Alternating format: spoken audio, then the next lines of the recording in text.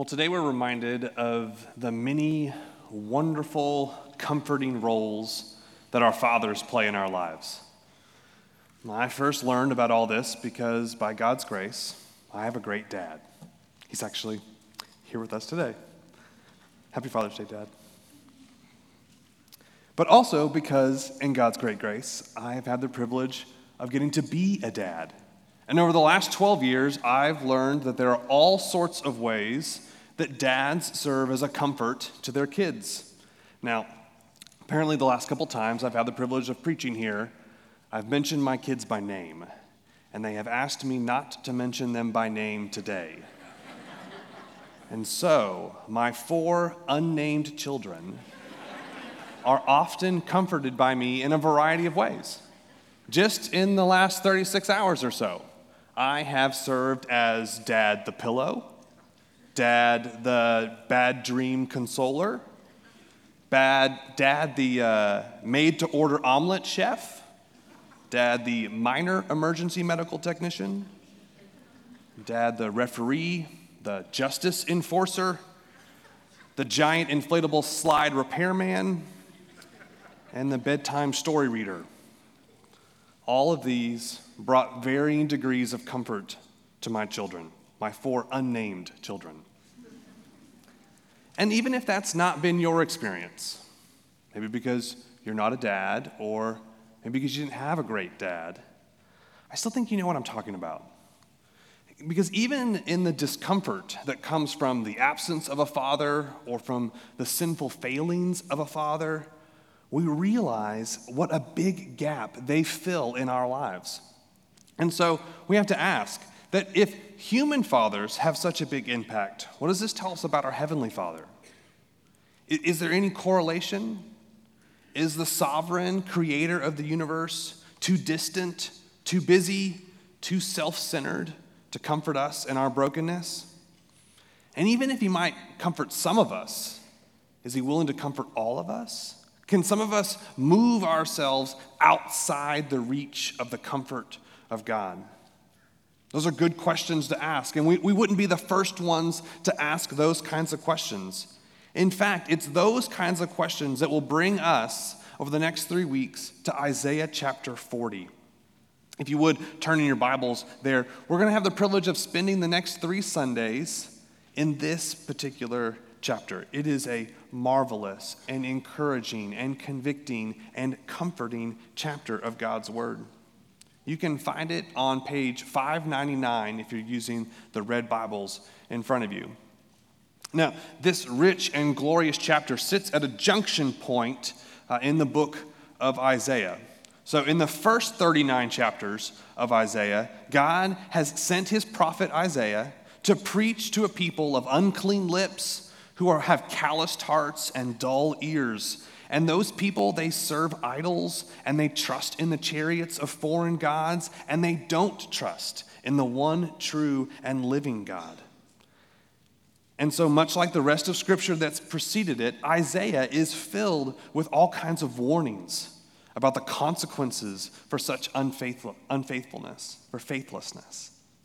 And chapter 39, if you just look a little to the left, it ends with a grim oracle to King Hezekiah. The exile is coming.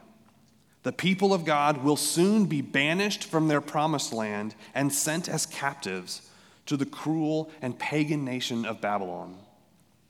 And yet, in the midst of all these warnings, God also continues to promise that he will save his people, that he will dwell with his people, that he will preserve the line of David, that he will send his Messiah. And so how are we to understand that these warnings and these promises fit together?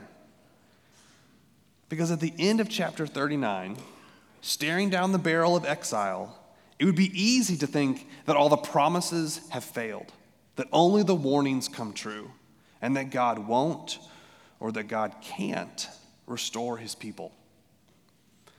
And that's where we find Isaiah 40.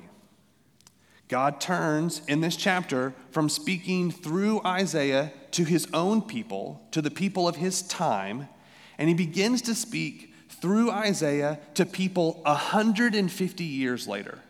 He speaks through Isaiah to those people who are going to be returning back from the exile. Isaiah chapters 40 through 55 are addressed to those particular people as they come back. They are people who have been persecuted and isolated. They have been far from their home and from the right worship of their God. And you have to assume that all kinds of questions have been coming up in their hearts and on their lips. Does God want to save us? Does God have the power to save us? Does God intend to save us even if he can? It's those kinds of questions that God will answer in Isaiah chapter 40. And spoiler alert, the answer is an emphatic yes. Yes, God wants to save his people. And yes, God can save his people. And yes, God will save his people. They are still his people, and he is still their God. And so this morning, we're going to look at just verses 1 through 11. And so follow along as I read. Isaiah 40. Comfort, comfort my people, says your God. Speak tenderly to Jerusalem and cry to her that her warfare is ended, that her iniquity is pardoned, and that she has received from the Lord's hand double for all her sins. A voice cries, in the wilderness, prepare the way of the Lord. Make straight in the desert a highway for our God. Every valley shall be lifted up, and every mountain and hill be made low. The uneven ground shall become level, and the rough places a plain, and the glory of the Lord shall be revealed, and all flesh shall see it together, for the mouth of the Lord has spoken. A voice says, cry. And I said, what shall I cry? All flesh is grass, and all its beauty is like the flower of the field. The grass withers, the flower fades when the breath of the Lord blows on it. Surely the people are grass. The grass withers, the flower fades, but the word of our God will stand forever. Go on up to a high mountain, O Zion, herald of good news. Lift up your voice with strength, O Jerusalem, herald of good news. Lift it up, fear not. Say to the cities of Judah, behold your God. Behold, the Lord God comes with might, and his arm rules for him. Behold, his reward is with him, and his recompense before him. He will tend his flock like a shepherd. He will gather the lambs in his arms. He will carry them in his bosom and gently lead those that are with young. Praise God for his word. What a marvelous, what a glorious, what a rich chapter for us to feast on for the next few weeks. There is enough in here for us to dwell on for a lifetime or even for eternity. But I think the simple message of the 11 verses we're going to wrap our hands around today is that God's enduring word comforts and commissions his people. God's enduring word comforts and commissions his people. There's a lot happening in these 11 verses, but those are the two things I want us to walk away with today. Knowing that we can receive comfort from the Lord and that we have been commissioned by him to do his work. That'll serve as the general outline of my sermon this morning. I want us to look at how the Lord comforts his people and then how he commissions them. And as a heads up, we'll spend more time unpacking the way he comforts us before closing with how we are commissioned. Look back at verse 1. Comfort my people, says your God. There's this emphatic repetition.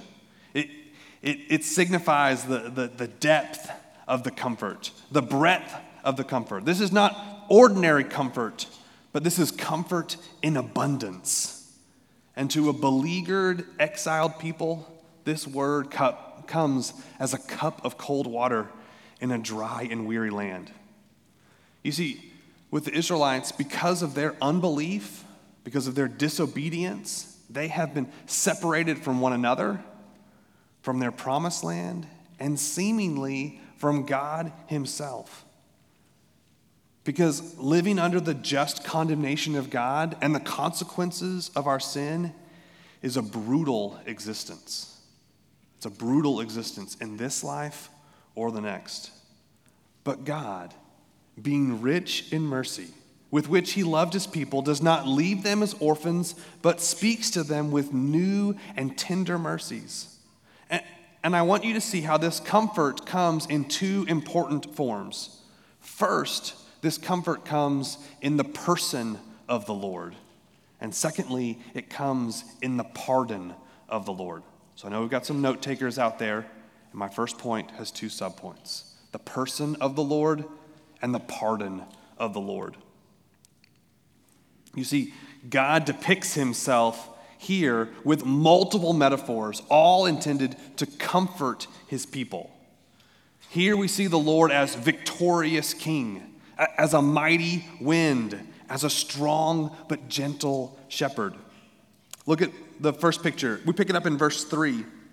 A voice cries, "In the wilderness, prepare the way of the Lord. Make straight in the desert a highway for our God.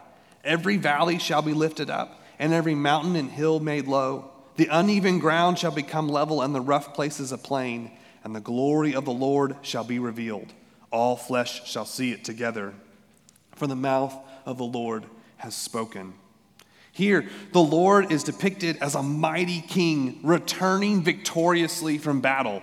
His heralds are out in front of him, and they're blasting their trumpets, and they're shouting, "Make way! Make way for the returning hero! Make way for the king!" You know, we got to witness this in some ways just a few weeks back with the coronation of King Charles. And amidst all the pageantry and all the pomp, there was one picture in particular that kind of caught my attention. Maybe it's my background with some time in civil engineering. Maybe it's just the oddity of it, the kind of the irony of it. But there was this one picture. It was a drone shot from directly over top of the carriage. And you can see the beautiful carriage, you can see the horses, you can see the people lining the road. And then in the midst of this dark black tarmac, all the asphalt, there are these light brown patches all along the road. And at first it doesn't seem to matter. It doesn't seem to make any sense. What is that? Well, it turns out that the city of London didn't have enough money to patch all the potholes on the road to the coronation. And so instead, they just filled them with wet sand. Just enough wet sand to fill it up so that when the carriage rode over it, it would ride smooth. And all the grandeur of a modern king with millions and millions spent to declare his kingship, all the best that they could do was to pour some wet sand in some holes so he wouldn't bounce along the way. That's the best we can do. That's all we can offer. I mean, even just think of every highway department project you've ever seen. You know, dozens of men with giant pieces of equipment moving dirt and concrete and steel, and it takes them weeks and months of imperfect work to create anything. That's not what's happening here. With a grand and glorious king, he doesn't wait for us to do the work. He doesn't pull together a whole bunch of orange cones and redirect the path for months on end. No, what we see here is a miraculous God kind of work. It's not a couple valleys are filled in. It's every valley shall be lifted up. Every mountain and hill made low. The uneven ground shall become level, and the rough places a plain. This is the work of a sovereign king. He is declaring and preparing his own way. Here he comes, the marvelous king, to be a comfort to his people. Nothing can stop him. Nothing can hold him back. Nothing stands in his way. This is a deep comfort to us, that the God of creation desires for all to see his glory. It says that all flesh shall see it, that the glory of the Lord shall be revealed, and all flesh shall see it, together. God desires for all to see and to know this comfort. He's not hidden in some corner. He's not sneaking through the canyons to get there, coming in through the back door. No, this king, this comforting king, is clear for all to see. His people can't miss him. He is an unstoppable force. The victorious king is unstoppable, and this mighty wind, in the way he depicts himself in the next one, is an unstoppable force. This is a great comfort to his people because all flesh will see it. And the people of Israel might be tempted to think that, well, yes, God may move mountains, but it's been people that have stood in the way of me accessing God to this point. It was people who exiled us. It was people who oppressed us. It was people who, with just the swish of a sword or the stroke of a pen, could end all of us, each of us individually or all of our people. And yet, all that flesh, all that work, it's nothing compared to the strength of God. It does not hold them back. When God says move, they move. Look at it in verse 6. All flesh is grass, and all its beauty is like the flower of the field. The grass withers, the flower fades when the breath of the Lord blows on it. Surely the people are grass. The grass withers, the flowers fade, but the word of our God will stand forever. A couple years ago, we bought Caroline a bunch of lilies for Mother's Day. And now every year, they come back. It's beautiful. And there's more of them than when we started. They're multiplying. They're getting bigger. There's more. And every year we anticipate their arrival. Not surprisingly, the shoots pop up around Mother's Day. And then over the next couple weeks and days, everything starts to grow. And then they begin to bloom. And then they're in full glory. They're awash in yellows and oranges and reds. But that radiance, it only lasts a couple days, maybe a week or two at most. And actually, as of this morning, there's only one flower still left of the dozens we had before. There's just one. The rest have all wilted and dropped off. They've been blown away by the storms this week. And as soon as that last one falls, we'll have to wait a whole nother year to see them again. They're beautiful, but they're fragile. And that's us. All flesh is grass, and all its beauty is like the flower of the field. It is here today, and it is gone tomorrow. Psalm 2 tells us that even when all the nations rage together, muster all their strength, they are as nothing to the Lord. They can plot in vain. They can gather, then marshal their troops, but the one who sits in heaven just scoffs and laughs at all those efforts. He's not overwhelmed. He's not pushed to his limits. No. Our passage tells us that he merely needs to breathe on them, and they wilt. They have the strength of a blade of grass against an evening breeze. Just bends. Has no will of its own.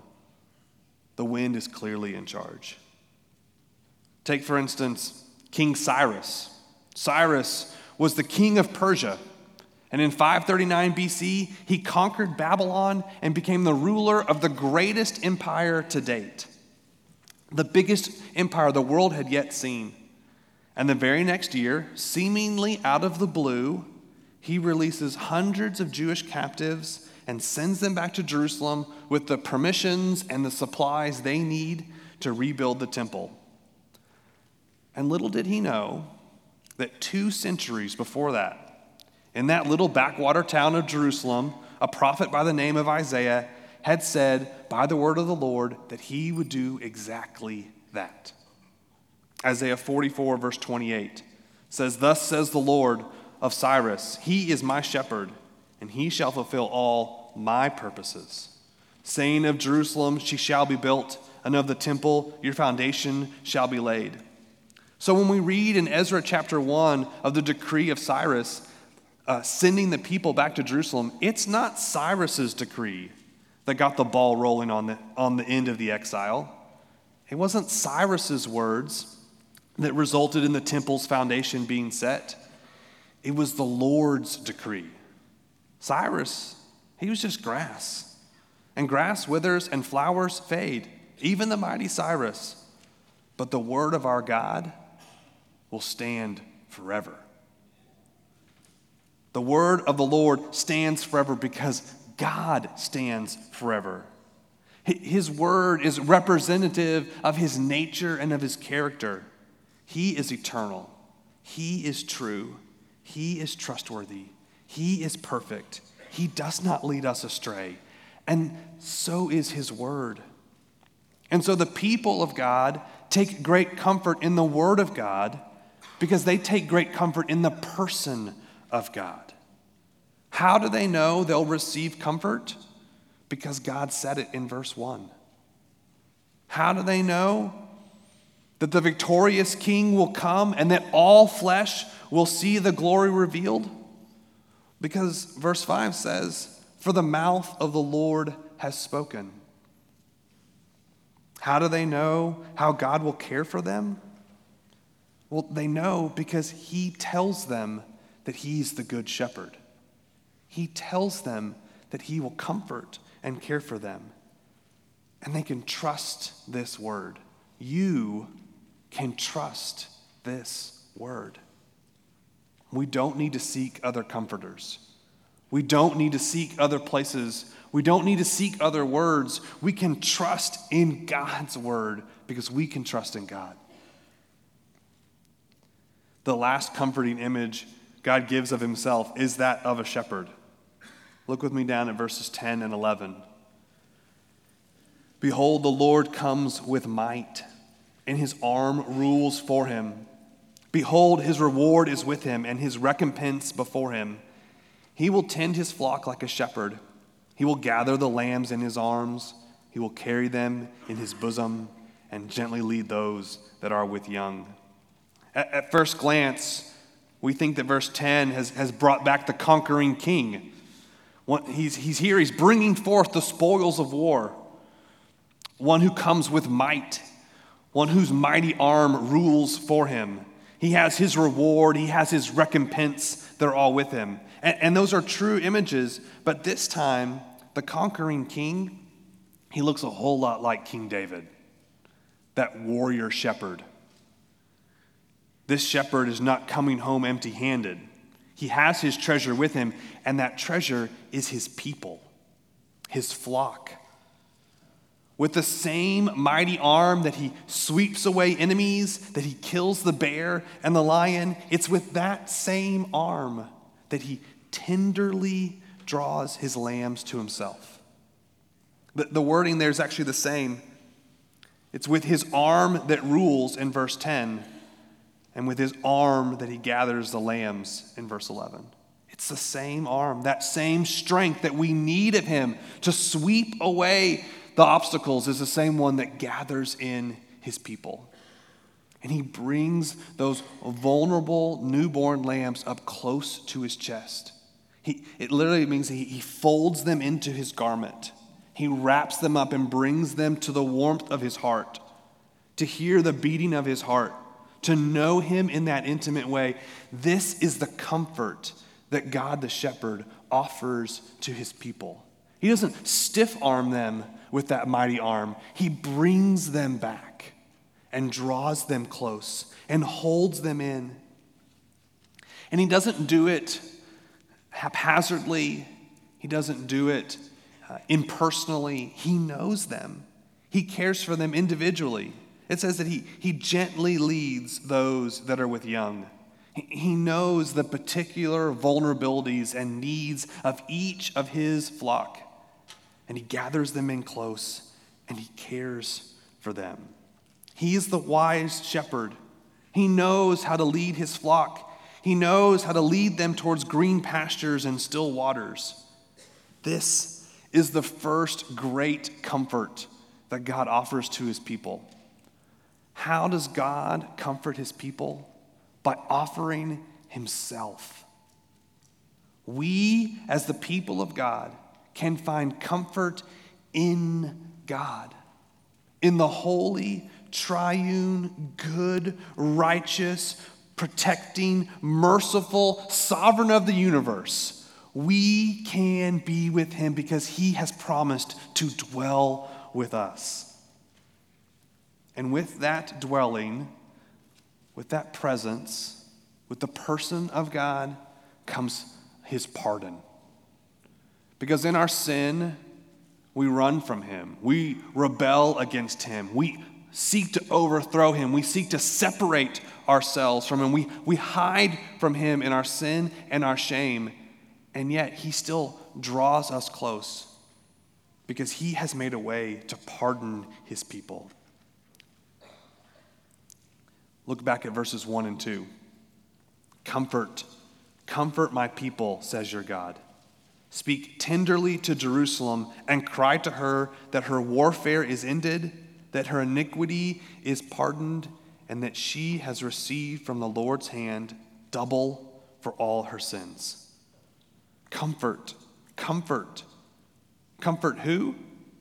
Comfort my people, God says. He hasn't forgotten them. He hasn't abandoned them. Despite their unfaithfulness, he hasn't divorced them. They are still his people, even if they're as fragile as grass. And he calls them here by their true name. Yes, they're currently exiled in Babylon. And yes, the Babylonians have done everything they can to change those people. They've even started to change their names from Daniel to Belteshazzar, or Shadrach, Meshach, and Abednego, their Babylonian names. And in the midst of all that cultural confusion, the Lord calls to his people by the name he has given them. He speaks tenderly to them. Like a shepherd coaxing a lamb to comfort, he calls to them, and he tells them that the time of their warfare, or the time of their hard labor, the time of their duress has ended. That time of being subjected to the consequences of their sin, which always has a purpose in the hand of God, it is finally over. And the mercies of all mercies, it says here that their iniquity has been pardoned. Jerusalem, their old name, no longer stands for their sins and their rebellion and their idolatry and their faithlessness. No, they have been pardoned. That the term here literally means that the punishment of their iniquity has been accepted as satisfactory. It's enough. This combination of terms here only shows up in Leviticus concerning the offerings related to blood sacrifice. And that gives us the hint to know how this is accomplished. Because one of the mysteries here in chapter 40 is, how is this even possible? How can they receive from the Lord's hand double for all their sins? What does that mean? Does that mean that they have to repay God double for everything that they've done? To repay their debt of sin? Has God been charging interest on their debt of sin? Well, no. The text tells us that they're receiving this from the Lord, not giving this to the Lord. So it's not that they've repaid double, it's that God has paid them back double. Well, is this just wrath? Is this just that God has doubled down their cost? Well, no, I think at minimum the metaphor here is meant to be that it's complete, that it covers all the way over. But actually, I think Isaiah really particularly, and the Lord through him, is using this image of a folded over blanket. It's doubled over. And there's a layer that's complete that covers with the justice of God. And there's a layer that's complete that covers with the mercy of God. God is giving them, from his hand, not theirs, double for all their sins. A just response and a gracious response. But where does this come from? Well, We don't find out until we get all the way over to Isaiah 53. Just a few chapters later, we read this. Actually, turn with me there. Isaiah 53. Just a little bit to your right. I'm going to pick up in verse 4. Surely he has borne our griefs. This is talking about the suffering servant. This is the fourth of the suffering servant passages that we find in this section following chapter 40. Surely he, the suffering servant, has borne our griefs. He has carried our sorrows. Yet we esteemed him stricken, smitten by God, and afflicted.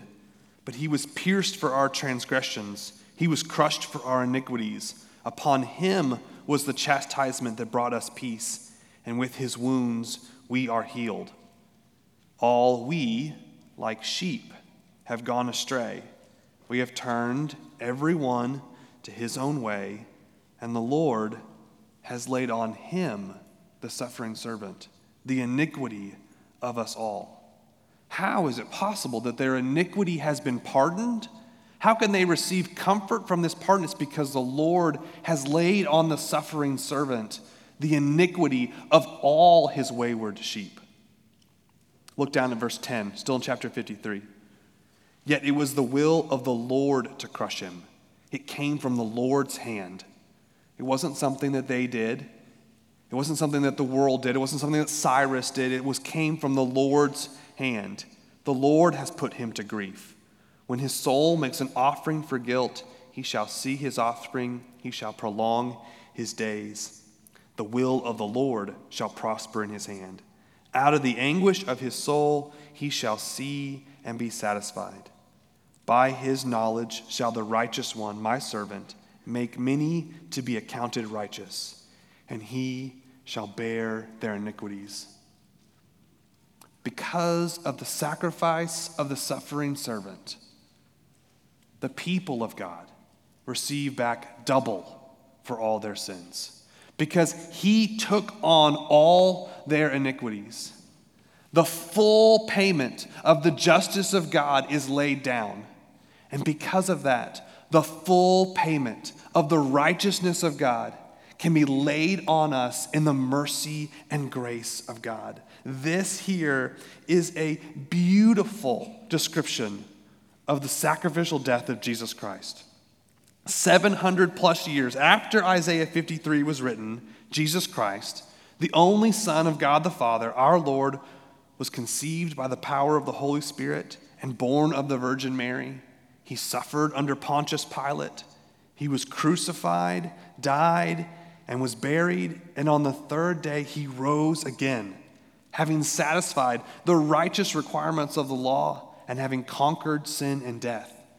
And then he ascended into heaven, and he is seated right now at the right hand of the Father, and he offers this pardon to all who would turn and trust in him, who would turn away from their sin and their iniquity and would trust in him to be that double payment.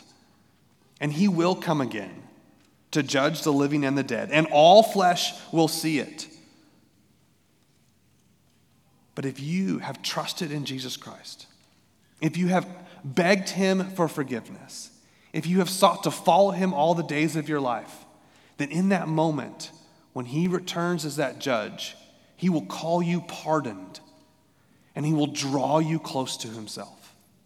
If you've never trusted in Christ in that way, I implore you, as Jada did earlier, trust in him now. Seek him for forgiveness. Seek him for salvation. And you too, just like Jada declared today, can go from death to life because of the comforting pardon of a gracious and good God. Trust in Christ. And fellow Christian, let me encourage you, trust in Christ. Do you find yourself turning to lesser comforts? Even now, as a member of God's people, are you prone to wander? When life is stressed and harried, when it's hard, where do you turn first? Is it a nap? Is it a drink? Or a bite to eat? Or a human voice? Or their presence? And none of those things are inherently evil. In fact, they're all good gifts that come down from God the Father. But when they become our primary comforters, when they supplant the throne of the King of Kings and the Lord of Lords, then they become sin. And because temptation is constantly crouching at the door for you, then a little nap becomes sloth. A little drink becomes drunkenness or some kind of chemical dependence. A bite to eat becomes gluttony. A desire for human contact becomes lustfulness or adultery. It's not just enough to take some comfort, Christian. Not enough to take some comfort from the Lord.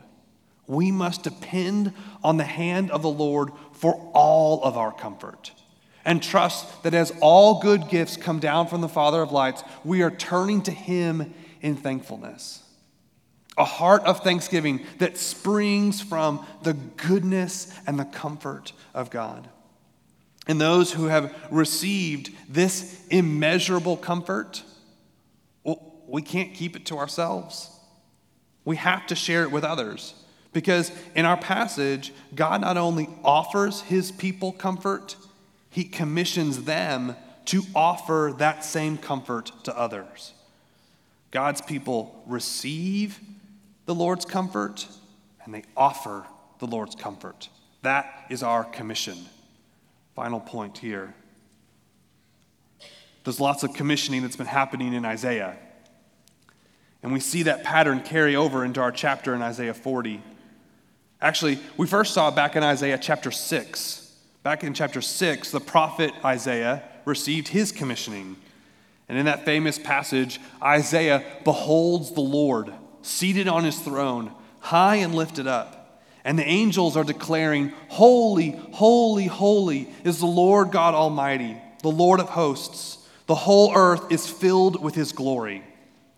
And as the glory of the Lord is revealed to Isaiah, he cries out for mercy, for he's a man unclean. But God, in His just mercy, sends an angel who touches him with a coal from the altar and tells him, "Behold, this has touched your lips. Your guilt is taken away and your sin atoned for. His iniquity has been pardoned, and he has received from the Lord's hand double for all his sins." And it's only then that Isaiah can volunteer to go out as an emissary for the Lord, to share the good news, whether those people will listen or not. And so fast forward, we get to our chapter, and it's easy to see Isaiah's commissioned role as a prophet of God. Verse 1 and 2, comfort my people, says your God. Speak tenderly to Jerusalem and cry to her. Isaiah is to do this work. He's to pick up this mantle and deliver this word to a people yet unborn, to comfort them through the exile and coming back from the exile, and to comfort us as well. But the commissioning doesn't stop with Isaiah. It expands the pattern from the same thing that happened with Isaiah in chapter 6 is now happening for all of the people of God in chapter 40. It's the same pattern. Look down in verse 9. Go up on a high mountain, O Zion, herald of good news. Lift up your voice with strength, O Jerusalem, herald of good news. Lift it up, fear not. Say to the cities of Judah, behold your God. Behold, the Lord God comes with might, and his arm rules for him. Behold, his reward is with him, and his recompense before him. He will tend his flock like a shepherd. He will gather the lambs in his arms. He will carry them in his bosom and gently lead those that are with young. Jerusalem, a people of unclean lips and dull ears, are given the opportunity to behold their God. And he is glorious. He's the conquering king. He's the mighty wind.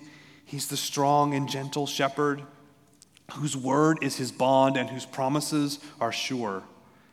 And after they have been pardoned of their sin and restored to their God, they receive a new title, Now, it's not just Jerusalem. Remember, we saw that in verse 2. Speak tenderly to Jerusalem. Now, in verse 9, it's Jerusalem, herald of good news. Zion, herald of good news. They have been commissioned to call to the rest of God's people, scattered though they might be, there to call out, behold your God. Look upon this God, this glorious God. Look at him and be comforted. Wherever you are, O cities of Judah, scattered and oppressed, behold your God. And the pattern of commissioning continues. We jump to the New Testament. John the Baptist pulls his own commission from this passage. In all four Gospels, when John the Baptist talks about why he's there to declare the coming of the King, it's because of Isaiah 40, verse 3. A voice cries in the wilderness, prepare the way of the Lord. Make straight the way of the Lord. And then what does he do? For instance, in John chapter 1, he says in 23, it's Isaiah 40 that I received my call.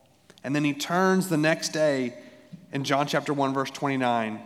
He saw the Lord coming before him and he said, behold, the Lamb of God who takes away the sin of the world. John, because he is among the people of God, because he is living as one who is a herald of good news, he points others around him to the Lamb of God, the shepherd who became a sheep, the shepherd who was slaughtered so that he could rescue his people, his lambs, from the slaughter. And that continues on to us. 1 Peter chapter 2, verse 9 says, but you, Christian, are a chosen race, a royal priesthood, a holy nation, a people for his own possession. Does that sound a lot like Isaiah 40? That you may proclaim the excellencies of him who called you out of darkness and into his marvelous light. Brothers and sisters in Christ, we have not received this comfort for ourselves, to hoard it for ourselves, but because it is an abundant comfort, an extraordinary comfort, the comfort of comforts, we offer it freely and fearlessly to all who are around us. We take on this commission to proclaim the excellencies, the glories of him who has called us out of darkness and into his marvelous light, who has brought us out of exile and brought him close to his chest. We declare these excellencies every opportunity we get. We speak tenderly to Jerusalem, not just saying the right words, but in a way that coaxes them into the gospel. Not in a way that is contrived or seeks to manipulate them or sees only the effect as the goal, but instead who loves them and cares for them and desires to see them find the very comfort of God.